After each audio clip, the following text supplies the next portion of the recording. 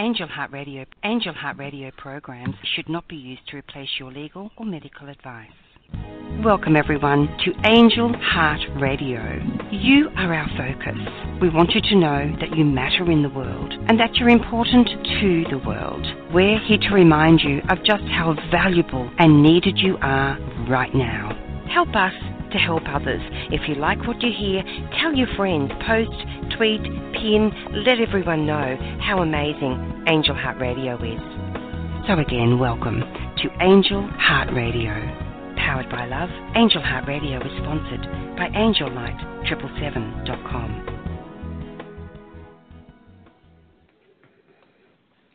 Welcome everyone to Angel Heart Radio. I'm your host, Deb Goldberg, and it brings me great pleasure to be here with you today, and it's an honor to serve you in the highest way that I can by bringing you messages of divine love and blessings for your life. You are dearly loved, cherished, and blessed. Today we have an amazing show on the difference in worldview between military and civilian mentality and the role it plays in veteran suicide and our responsibility as human beings. So this is a great topic, a very sensitive topic.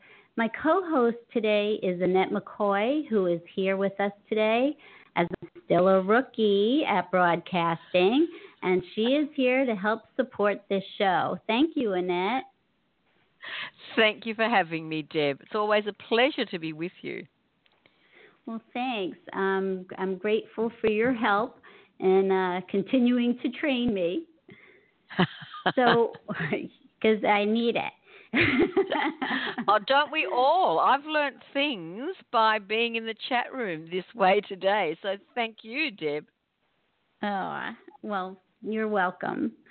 Also, I would like to introduce a friend of mine, Ron Zaleski, founder of The Long Walk Home, which is veterans nonprofit organization in Key Largo, Florida. Ron is an amazing humanitarian and has dedicated his life to teaching others about PTSD, veteran suicide, and supporting veterans make the transition from military life to civilian life. Ron is a non-combat Marine who served in 1970 to 1972. He walked the Appalachian Trail barefoot in 2006 through 2007 to create awareness about post-traumatic stress disorder.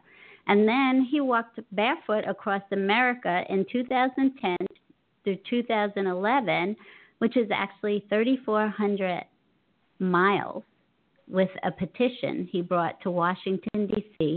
to get mandatory counseling for all military personnel prior to discharge before running a center in 2015 and 2016 in Key Largo, Florida, to help veterans with any issues they may have in their transition. Ron resides in Key Largo, where he is working on a book about his walks. Ron, it is an honor and a pleasure to be your friend and bring this well-needed topic, your knowledge and experience, to broadcast radio. Welcome, Ron. Thank you very much for having me on. You are very welcome. Very welcome. So do you want me to go right into this, or you lead the way here? Okay, well, I have a couple of questions written out about, what actually made you take up this awesome task to help veterans? So I thought maybe having some background would be really helpful for people in knowing what motivated you to do this. Well, I was born to a typical family where my father was a veteran of World War II.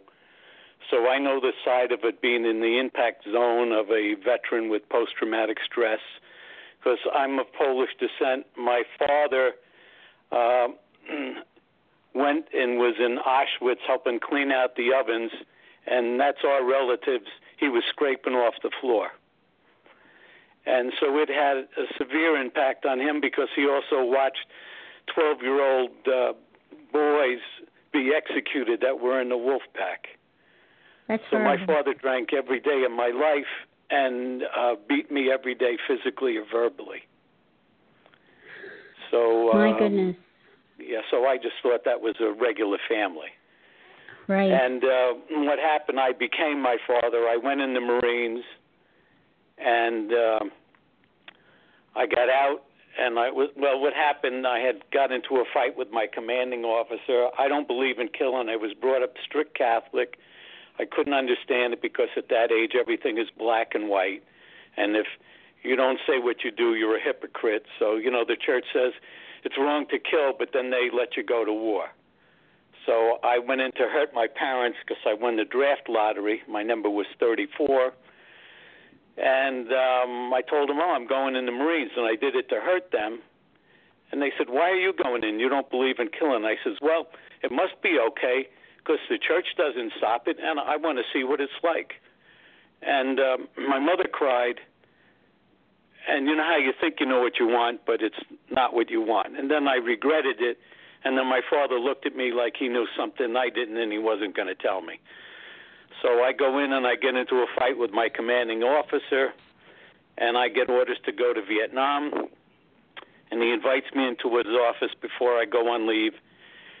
And he said, what do you think of that, Zaleski? And I says, I think the only way you're going to get me over there is if you chain me to a helicopter because I'm not going to go. So he says, is that right? And we chatted a little more, and I went home on leave, and I got down on my knees, and I prayed, and I said, God, help me, because I don't think I have the courage not to shoot another man. I'm afraid, and I want to live. So I decided I wasn't going to tell my parents. I wasn't going to run to Canada. I was going to go suffer the consequences, which at that time was 5 years in prison or facing the firing squad. And when I went, and there was 5 others I was supposed to go with, they all go. When it came my turn, I said, I'm not going. And the guy said, don't worry, you coward, your orders have been changed. So the only thing I can think is my commanding officer realized to send me over would endanger everybody's life that was with me, my life, and he changed my orders for me. And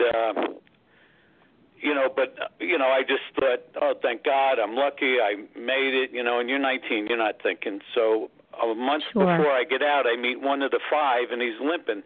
I said, what happened? He said, we all got shot, and 2 were dead. Wow. So I carried this guilt and this anger and this shame because did I do the right thing? Should I have been in? Could I have saved them? You carry that guilt. And being angry and defiant as I was with my great attitude, I decided, you know what, they fought for my freedom. I can do what I want. I'm not wearing shoes. So when I got out, I didn't wear shoes, and people say, how come you don't wear shoes? And I'd say, I don't feel like it. You got a problem with that? I would fight anybody. And I was that way for 33 years. Oh, my. And I had a gym in New York for 28 years. And one day, this little 5-year-old came to me and said, how come you don't wear shoes? It was like God said to me, what are you doing? That's the first person I told in 33 years why I didn't wear shoes. And when I did that, I realized I'm the problem. I haven't done anything to help anybody, and that was unacceptable. I turned my back on everybody, and I decided I was going to change it. So I closed the gym down, and I did my first walk on the Appalachian Trail to create awareness, but it ended up being my penance to forgive myself. Wow. And then I realized what good is a plan, or what good is awareness unless you have a plan. So I made a petition, I made a sign, and I carried this sign across the country, got people to sign it, and went to Washington. And I get to Washington, and it was like I was talking to the deaf. And because I'm telling them, you got to do this, you got to do that, this is a plan. And when I left there, I cried because it's like I did nothing. And then I realized I'm the government. I have to do more than just talk. So that's when I opened up the center and did what I did because I realized I'm the government, not my politicians. They're supposed to help me. I'm supposed to be their role model. So wow. So that's why I do what I do. It's it started out of guilt and shame, and I swore I wouldn't be my father to my children. So I quit the drinking, and it took me a long time to become responsible. Right, but what a beautiful change in going through all of that, which is traumatic in itself, and to also be growing up with trauma and not understanding it, then military experience of having then survivor's guilt and carrying that trauma, other people's trauma, with you. This is a huge issue because not only with veterans, but there because there are plenty of families that have family members that had trauma, just like your dad and you did, that gets passed down, transmitted generationally.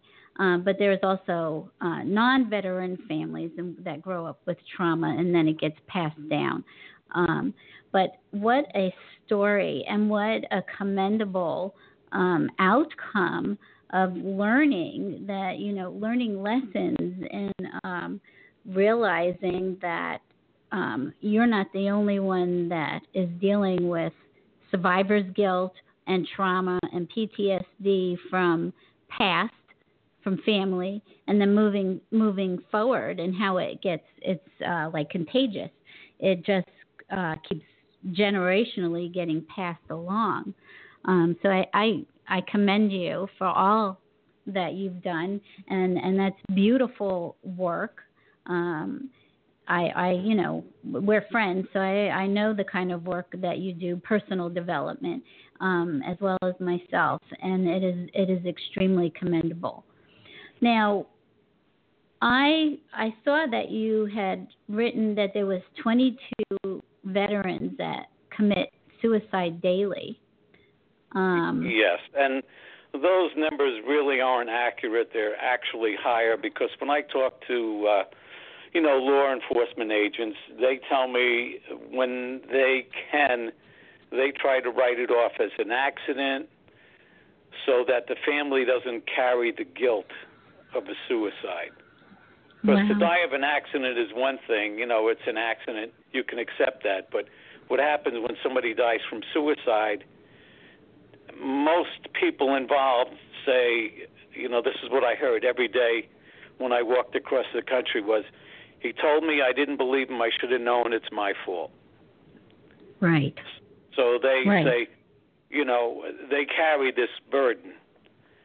Right. I mean, that was the most painful thing that I went through when I walked across this country, was holding a mother every day while she said that, and hold me like I was her child and cry. Oh my God. Oh my goodness. That's all survivor's guilt of, I could have done more. Right. Why didn't I see this? The same thing that you went through. So you knew what that felt like. If I was there, or if I did something different, would this person be in a different position right now? Right. And what somebody once told me, to look at yesterday with today's mind is a recipe for disaster, because I didn't know then what I know now. And at that moment, I did the best I could.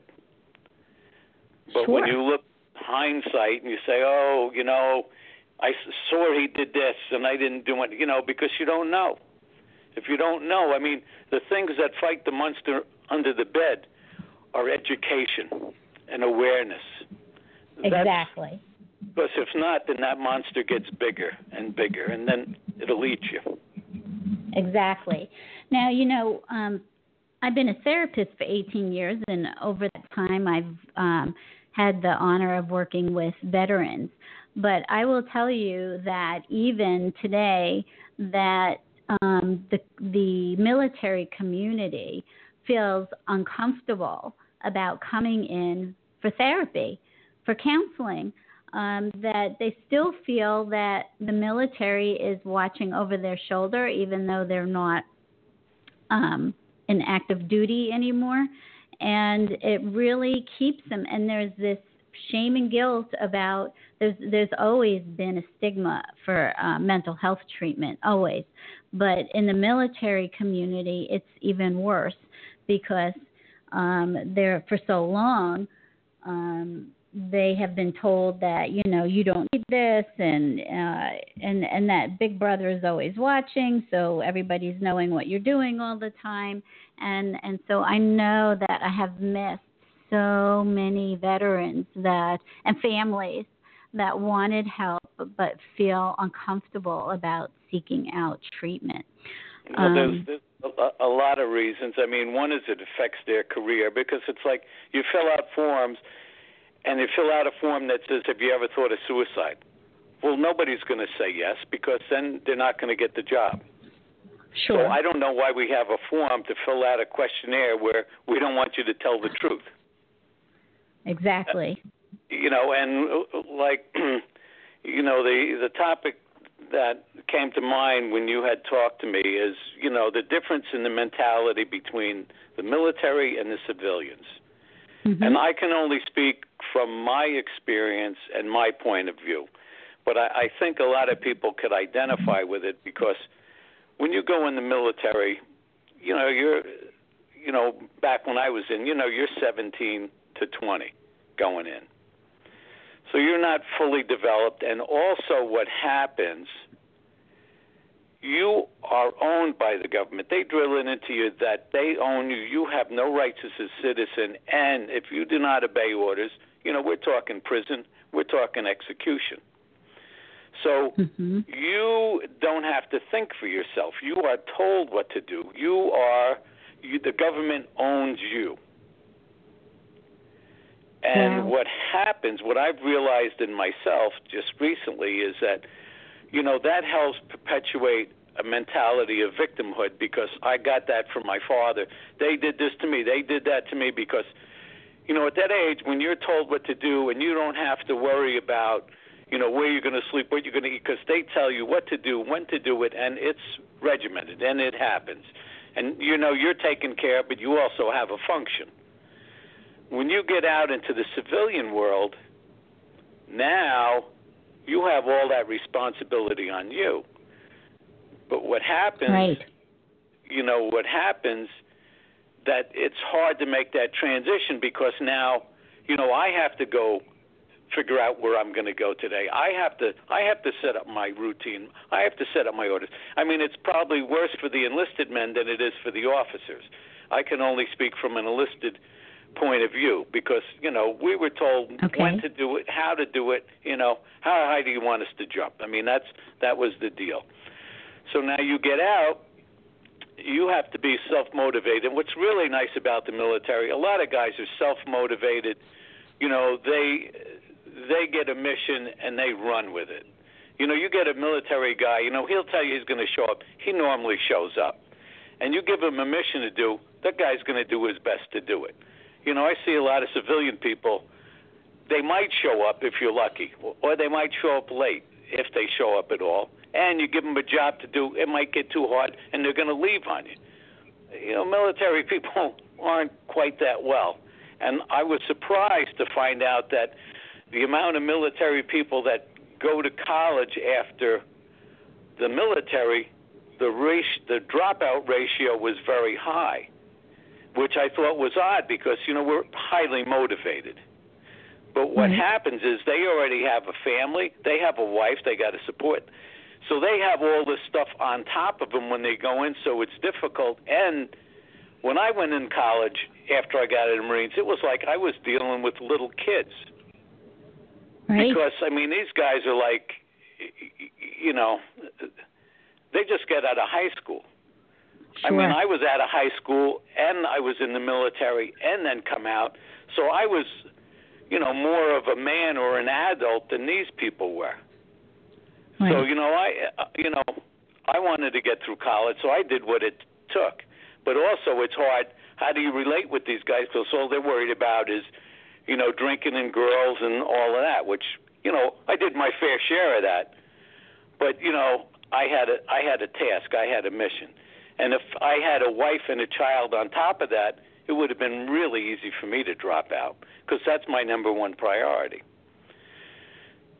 Right. And now the other thing that, because like I said, when I was thinking about the difference between the military frame of mind and the civilian, now the government owns you, so you still have some of that residual with you that you expect them to do this. I expect the government to do these programs and follow through and do it. And a lot of times it doesn't seem to work that way.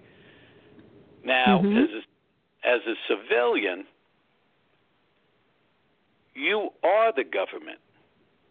Mm-hmm. You tell the government what to do, but I realize how you tell the government what to do is you do it. It's like when I went to Washington and then cried because I told them what to do, and I realized I'm to do it and then asked them for help. So that's why I started that program and did the building because, I'm going to show them and then I'm going to ask for help. Because I realized, I'll help a guy that's trying to push his car out of the ditch. But if a guy's healthy and able-bodied and he's sitting on the side of the road telling me to push his car out of the ditch, I'm not going to do it because he doesn't care enough. Right. So, the civilians have to be the role model because, I get why a politician basically just talk because that's all most people do is talk. I would say 95% of the people are mostly smoke and no fire. Oh, the government should do this, the government should do that. So all the politician has to do is say what we're saying. Oh, yeah, we got to save the whales. Oh, we got to save the rainforest. And everybody rallies behind them. But they don't do anything because nobody else is. So they're off the hook. That's the job I want. I'll tell you anything you want to hear. You're going to pay me a couple $100,000 a year and give me all these benefits and a pension for life, and all I got to do is say what you say to me, and I don't have to do anything. That's an awesome job. So action, and so our responsibilities as human beings to try to help. Well, in this particular situation of transitioning military vets to civilian life, how do we? First of all, you're talking about awareness of understanding that the mentality and what it's like to be in the military, where every decision's made for you and you're owned by the government and you're just given tasks to do and told when to show up, versus I have to run a household, I have to have relationships, I have a marriage, I have children, I have to function within society and make all these decisions myself and find a career now that I didn't, have before, that I didn't have to worry about a job or money. So aside from awareness, what is something else that we can do to help this transition? Because what we're going to go into is that because of the diversity of the mentality between military and civilian is creating more stress to vets that might already have PTSD, is complicating that more and creating a higher risk of suicide. Am I correct? Yes. And to me, and I have done everything wrong probably that a person can do. We all have. Well, up until the point I started walking, I never helped anybody unless there was something in it for me. And I used to say, somebody should do something about this or that. But if there was a nonprofit doing it, I don't have to do anything. Somebody's already doing something about it. So I used nonprofits as an excuse to do nothing. Okay. I would look for something so I didn't have to do anything. Right. And then what I realized by doing the programs that we do, I would help homeless people, and their families would be in 2 blocks of the building that I was sheltering these kids. Right. They burnt every bridge with every family member they had. And the way, I can reach a few people, you can reach a few people, but you know what? All of us could reach everybody. Not everybody would be open to it, but how people could help is they get educated about certain things. So when somebody does have a problem, they're able to help them. Because if somebody's in trouble and you don't know how to help them, you're useless as, well, I won't use that expression, but, you're useless in that situation. Mm-hmm. But if you just did one thing and nothing else, if you hear this radio station, you reach out to that one black sheep in your family, that person that has burned every bridge, and you don't judge them and say, you did this, you did that, you got to do this, you got to do that. Say, you know what? What did I do to help create this? What can I do to fix it? Because now you've opened it, because, it takes only one person to burn a bridge down, but it takes two to build it. So if you show you're willing to help with that bridge, you have reached that person. He knows you're there. And if he's willing to make the effort, it'll happen.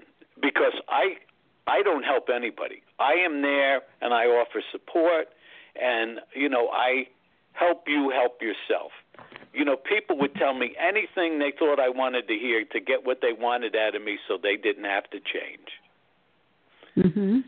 If you want to change, this is the biggest way, because everybody knows somebody. Everybody has some family that would be there for them. Everybody that has been to my building has had family that would have been there for them if they made the effort to fix that bridge.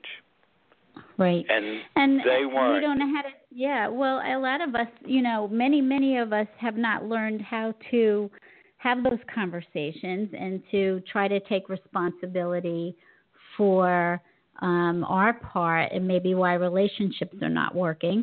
And, a lot of this is spiritual growth, because, with the spiritual growth, you're trying to grow your heart all the time and not be so self-absorbed and not be just focused on yourself all the time, which is where most of us are. Not saying that lots of people help out all the time, so I'm not saying everybody, but I have gone through this myself, and it is really about growing and maturing spiritually, that we are here to love each other, to help each other, to shine a light on each other. And that we can always hold a space of love and try to reconnect, and we don't always know how to do that, or don't understand why we should do it. And so we're talking about a lot of different things of why people don't get involved, and some of it's immaturity, and some of it is I don't know how, and or we've grown up with programming that somebody made their bed, so let them lie in it, and and all kinds of other sayings without being able to stick your hand out and be there for people in different ways, whatever that is. So, well, this just opens the dialogue, because if you're willing, if you're on a spiritual growth path, what better way to be non-judgmental by taking on and saying, what is my responsibility in this failed relationship? Why wait till somebody has committed suicide to say, oh, I should have done this, I could have done that? Here's an opportunity to say, what did I do wrong? Help me fix it. Right. I went to a VA hospital, and I guess they pretty much do a thorough background check on you before they let you speak. And they invited me to speak in Nashville, Tennessee, if I'm not mistaken. And then they said to me, whatever you do, don't say anything negative. I said, look, the country's in the shape that it's in because of me. It's my fault. I says, help me fix it. I'm not here to point fingers at you. I'm here to fix what I did. And when I go in non-judgmental, because I had no judgment about that hospital, they're doing the best they can. I'm going to do the best I can. And if you go into a relationship, I know any time that somebody comes to me and say, Ron, you got to do this, you did that, you did that, I'm not even listening anymore. I'm defending myself. But if somebody takes their full, their responsibility in my relationship, and at least they're open, so at least I'm able to talk with them without fear of being yelled at and judged for being no good. Maybe I am no good. But, here's somebody that will at least listen to me and not just cut me off and judge me. And that, to me, that is the biggest thing. That, and it may not go anywhere. But, you have done your part. I've done my part by just being there. Right. And to me, that's the biggest thing. Right, is to be there for each other. And, symptoms of somebody who is contemplating suicide are difficult because some people are really good at hiding the symptoms, or they're not giving you any information or acting any differently than maybe you would think that they would be acting. And so, some people don't ask for help or are not acting like something's wrong or that they're possibly contemplating suicide, which I call suicidal ideation. And suicidal ideation would be I don't have a plan or an intent, but maybe I wish I didn't wake up in the morning, but I'm not going to do anything about it. But this is serious to address too, just as much as the person that's contemplating something. And so I think people understanding what suicide symptoms are of, somebody that might be going through this, that they're not speaking about it, but recognizing that they can appear sad or depressed, with clinical depression or deep sadness, a loss of interest, trouble sleeping and eating, that doesn't go away, feeling anxious or agitated or unable to sleep. Some people have trouble falling asleep. They have insomnia, or some people sleep all the time as a way of not having to deal with life. They could be neglecting personal welfare, deteriorating physical appearance, withdrawing from friends, family, and society, or sleeping all the time, like I said. Or they can have loss of interest in hobbies or work or school or other things that one used to do that they're no longer engaging in, frequent and dramatic mood changes, expressing feelings of excessive guilt or shame, feelings of failure, decreased performance, feeling that life is not worth living, having no sense of purpose in life. Talk about feeling trapped, that there's no way out of the situation, or having feelings of desperation, and that there's no solution to their problem. And so, but there's also I have worked with people that were acting like everything was just fine and not telling anybody that they're contemplating suicide. So what I have found, those that are acting fine, or they're all of a sudden happy, and it's because they've already made the decision, and this is one thing they have control over: how and when and where they're going to do it, and it's going to end the suffering.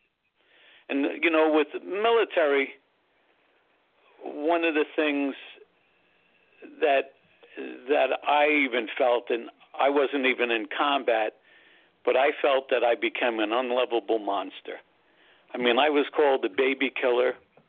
I was in there to kill, and men and women that I have known that have killed, you just don't get over that and just walk away from it. You have to come to terms with yourself and accept yourself and love yourself and forgive yourself. Mm-hmm. Because if you're an unlovable monster and you believe that, and it's reinforced by society, I mean, suicide is the only way. Right. Why live if you're an unlovable monster? Sure. You know. So and that's a great point, and that also creates some more of that wedge between the worldview of civilians versus the military, and how do you come back knowing that you've had to do things that are totally against our nature? We don't come into this world with the thought that it's okay to kill or the want to do it. It's not within our nature to do it. And so to do something that is not part of our soul or society, and then be trained to have to do otherwise for protection of whatever country that is huge. And then to come back to civilian life and have some people honor you for fighting for freedom, and other people thinking otherwise is very difficult to handle. And that's why we see a lot of vets come back and they just hang out with each other. Because they don't feel like they fit in anywhere, or that they can even talk about what they've been through, especially if they've been in combat, that it's traumatizing just for them to even have to go through it, let alone speak about it or tell somebody else about it. And so, so I think that the awareness part of what we can do and know signs, and how do we not take our own personal judgment about what somebody's doing, and recognize that our judgment sometimes in what we do and say to other people can cause extreme pain. I feel that everybody in this country, every American, should have post-traumatic stress because they all played a part in every soldier that's over there. People tell me I didn't vote for it. Well, then why didn't you try to stop it? That's my son. That's my daughter. That's my friend that got killed, that lost a leg, that lost a limb, that suffered because of this, because of my action or lack of action. So when we are so disengaged or out of touch with what's going on over there, and forgive me if I speak like I know something about what a combat vet has going through his mind.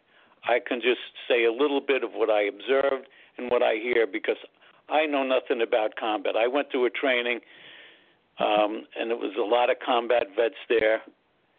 And, they carry a heavy burden for this country.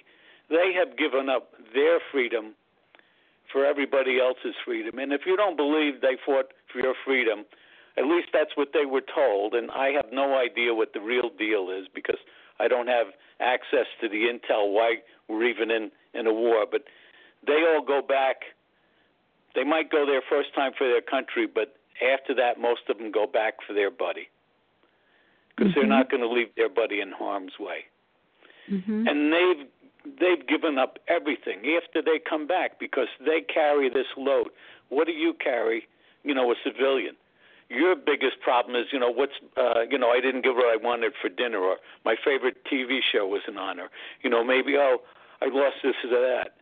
They lost their buddies. They lost their limb. They lost a part of their soul. Mm-hmm. Right, and I think that, as a civilian, if you have not had an experience like going to war or combat or being a part of this, then you just don't understand the magnitude of what soldiers have to go through because you're not experiencing it. And you might see things on television or read things, but it is not the same thing as actually being there and going through that. Let's just take a little second to just we decided this evening that we're not going to open our phones so that you and I can have more conversation. But I wanted to remind people that you have a website. It is thelongwalkhome.org. Again, it's thelongwalkhome.org. And so Ron go ahead. My contact information is on there. My phone number is on there. If anybody wants to talk or they, feel compelled to help out and they have a gift or a talent that they would like to share with somebody, please call me. And that number is 305-504-3795. And even if it's to tell me that I don't know what I'm talking about, I am open to learn to help somebody. Right. So, and moving forward a little bit with some of this,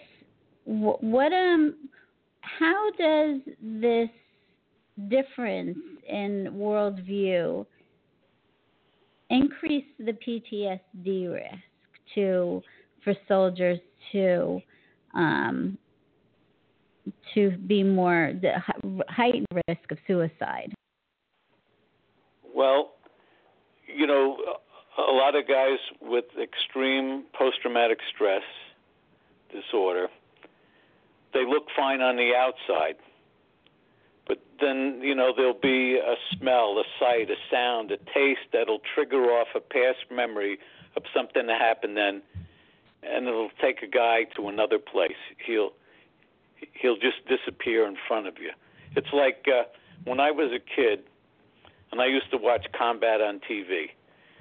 And it's a show, and I'm 11 or 12 years old, and I'm thinking, oh, that's cool.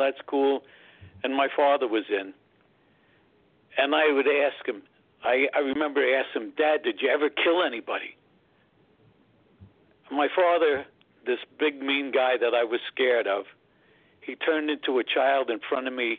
He got a million-mile stare, and he talked in a whisper. And it scared me because I didn't know who this person was. Right. And I never did it again. Aww. And he's a guy that could explode and, tear a wall down, smack me on an instant just because,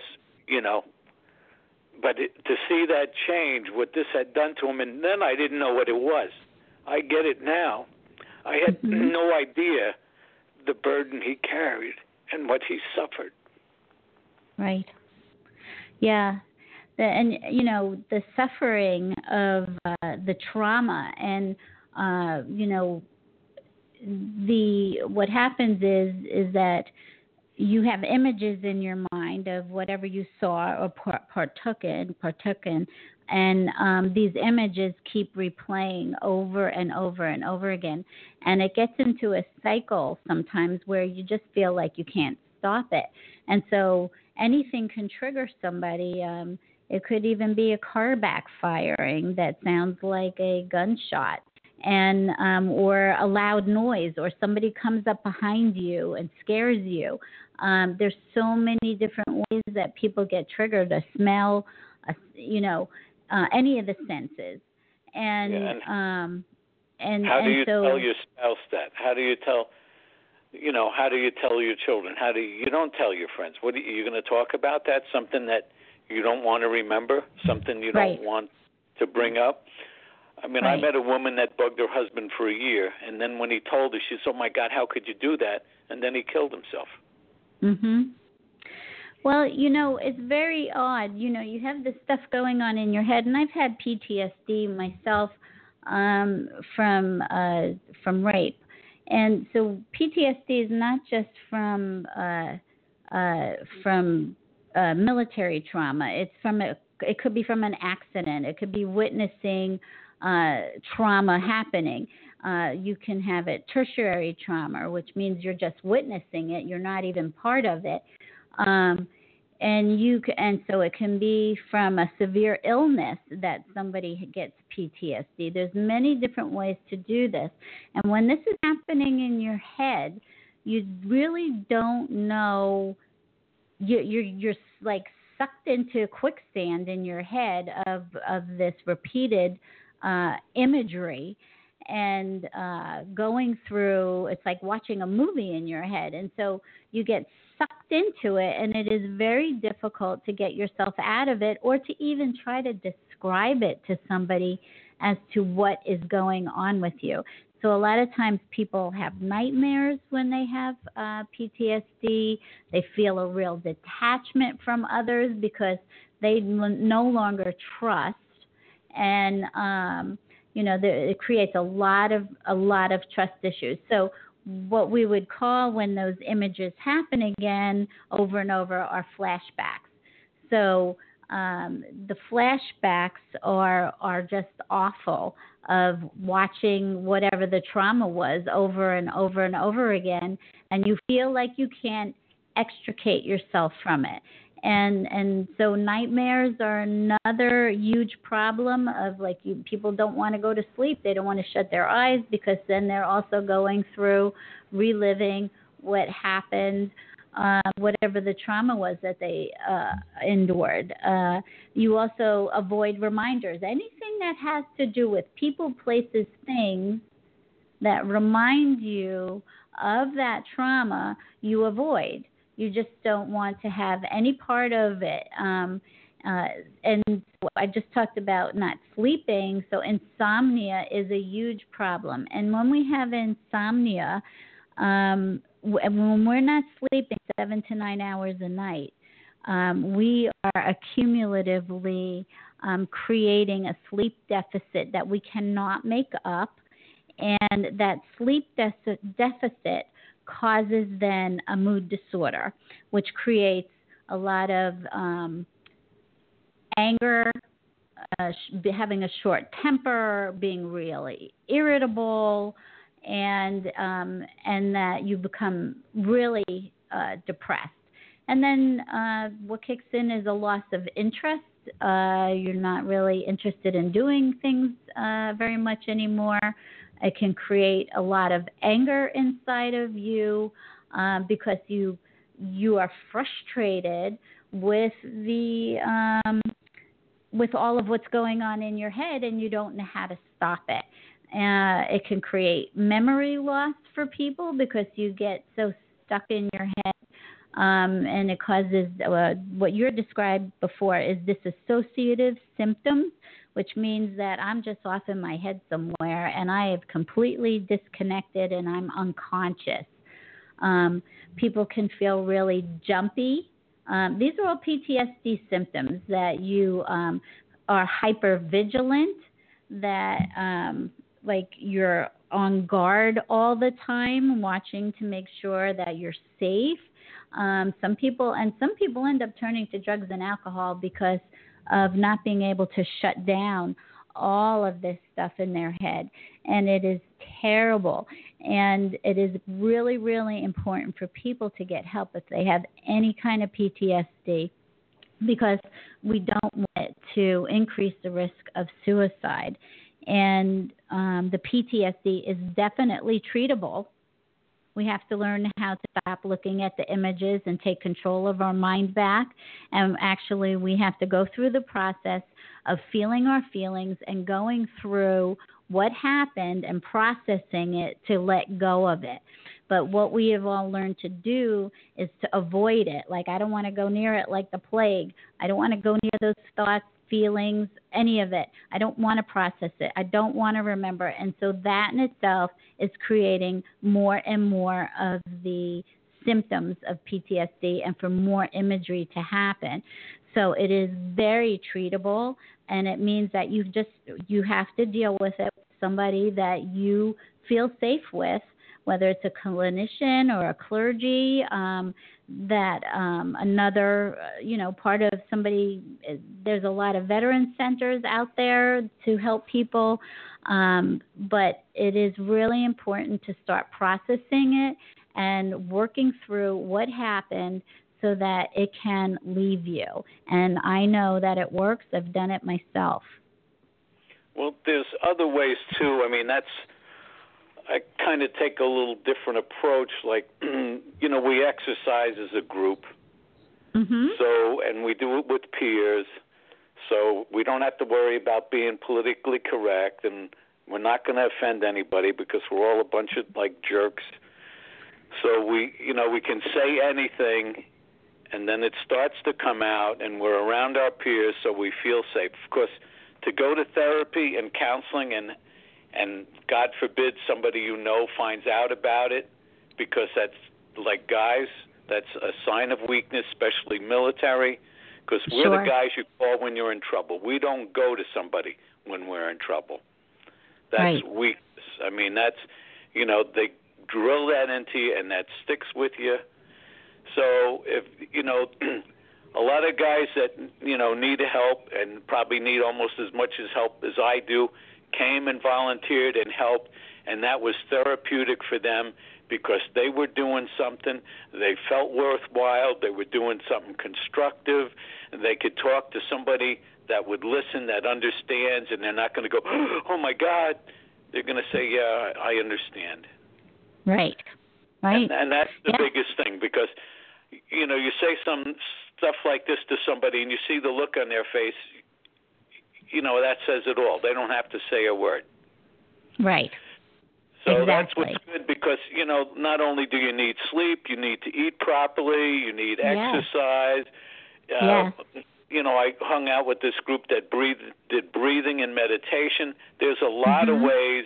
You're a multifaceted, synergistic piece of equipment. And you can do it with just maybe one, like counseling. But if you hit all the topics, because when I started doing meditation again, I used to do it before I went in the Marines, and I was pretty calm. I stopped doing it, and in the Marines, I was out of control when I got out. Mm-hmm. And now I just started meditating again. I'm 66. I'm getting to that point where I can still my head for a couple of seconds, where I don't have this constant chatter going and telling me what a rotten guy I am. And I can just be still, and it's really nice to get that sense that, I don't have to do this, and I don't have to listen to this. And, somebody said to me once, she says, if you had a friend like the voice in your head, would they be your friend? Right. And, it's nice, because I'm my own worst enemy. I'm the one that, people say, you don't have to think that way. Well, emotions and logic are two different things. Mm-hmm. And the biggest thing I can do is change the way I think. I mean, that's one of the things I do, too, is I go to A Course in Miracles, with you. Right. And that helps me forgive myself to look at things different. Right. Because it's so easy for that voice, you're no good, you did this, you did that, Right. When I start to look at it as that I didn't sin and I didn't do this thing intentionally, I made a mistake. A mistake can be corrected. Right. And if I sinned, that means I intentionally went out to hurt somebody. I don't think I remember a few times where I intentionally went out to hurt somebody, and I regretted it. And, I will never do that again. Right. Because the pain it brings me is just monumental. I used to fight a lot, and I talked to a friend of mine back home that he used to fight a lot too. And he said, if I won, I proved that I was no good for beating this poor guy up. And if I got beat, I deserved it. So no matter when we fought, we got what we wanted, to either be a monster or we deserved that beating. Right. So, when I started to change that dialogue going in my head and changing that, I don't have to do this, because I was making judgments, and those judgments were about me. That's why I would fight, because I was fearful, I was angry, and I would lash out at anybody. But it was me I was hitting. Right. Well, those are all great points, and everybody, we are responsible for our own self, And if we need help, we need to ask for it. And, even if, going through A Course in Miracles, meditating, there you have a whole spiritual support system built inside of each one of us that God has provided for us to have to turn to, if nothing else, that you have the ability to have a relationship with God or Spirit or universe, whatever anybody believes, and to help you with anything that is going on with you. But you have to ask and you have to take action. And ultimately, we are individually responsible for our own self. But the more that there is awareness out there, the easier it is for people to know where to start getting help.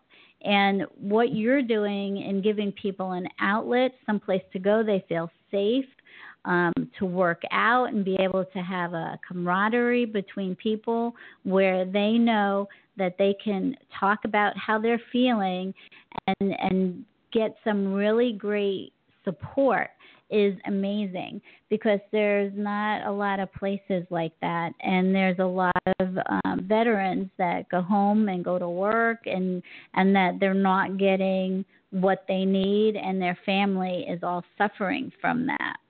Is there something, we have about 3.5 minutes left, is there something we could just say to veteran families about what would be helpful if their spouse is having PTSD? Every situation is different. My phone number is there, and I'll say it again. It's 305-504-3795. You can call me anytime. I'll do the best I can to help you in any way I can. And the less judgmental you are and accepting, and I know it's easy to say, and it's a lot harder to do when you got somebody that's drinking and that's angry and volatile. And just call up, because like I said, every situation is different. And when you're at a loss, you're at a loss. And sometimes you just need somebody to intervene that's not family, because you have a whole history with them. They're your child, and you've judged them and told them what to do.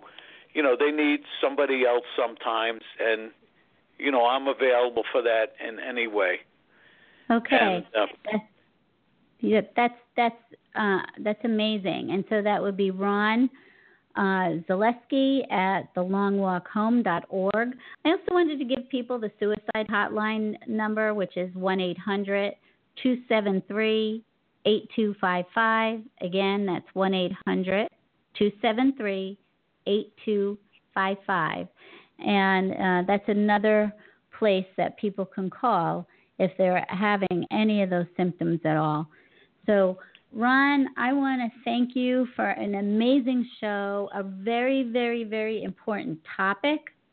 And I'm so honored that you were able to come on tonight and talk about some really difficult things that a lot of people don't talk about, yet they need to hear what is so important to military veterans and their families. And I wanted to remind people that my website is debbiengoldberg.com. And so you can check me out there. And if you'd like to work with me, then I'm available to do that as well. I wanted to remind people that when in doubt, never underestimate the power of prayer. You are being listened to and heard throughout the universe, and it's always responding with infinite and eternal love. Remember to go inside and listen through your heart for the whispers of heaven. And God bless you. And I am so thankful to you, Ron, for being here tonight, and maybe we can have another conversation soon. Have a great one. I would just like to add one more thing. When I had the shelter, I changed everybody that walked in my door. And then I started to realize, we each have our path, and I don't know what it is. And I'm just here to help you in a way that brings me joy, that's beneficial. And I learned, and I am thankful and grateful that God only gave me one person to change, and I am having a heck of a time with him. Well, God bless you, and you're doing a great job. Take care. Thanks an awful lot, Debbie. Keep up the good work. Thank you, Ron. Bye-bye. Bye. You've been listening to another fabulous program on Angel Heart Radio. Our goal is to remind you of how much you matter in the world and to let you know that we appreciate who you are in the world. You can check out who's on, when we're on, and who our guests are at angelheartradio.com. Everything is there. It's all just one click away. Angel Heart Radio programs are powerful tools to help you in your life and your life experience. They are not intended, nor should they, be used to replace your medical or legal advice. The views expressed by hosts, co-hosts, callers, guests and associates should not be construed as advice from Angel Heart Radio.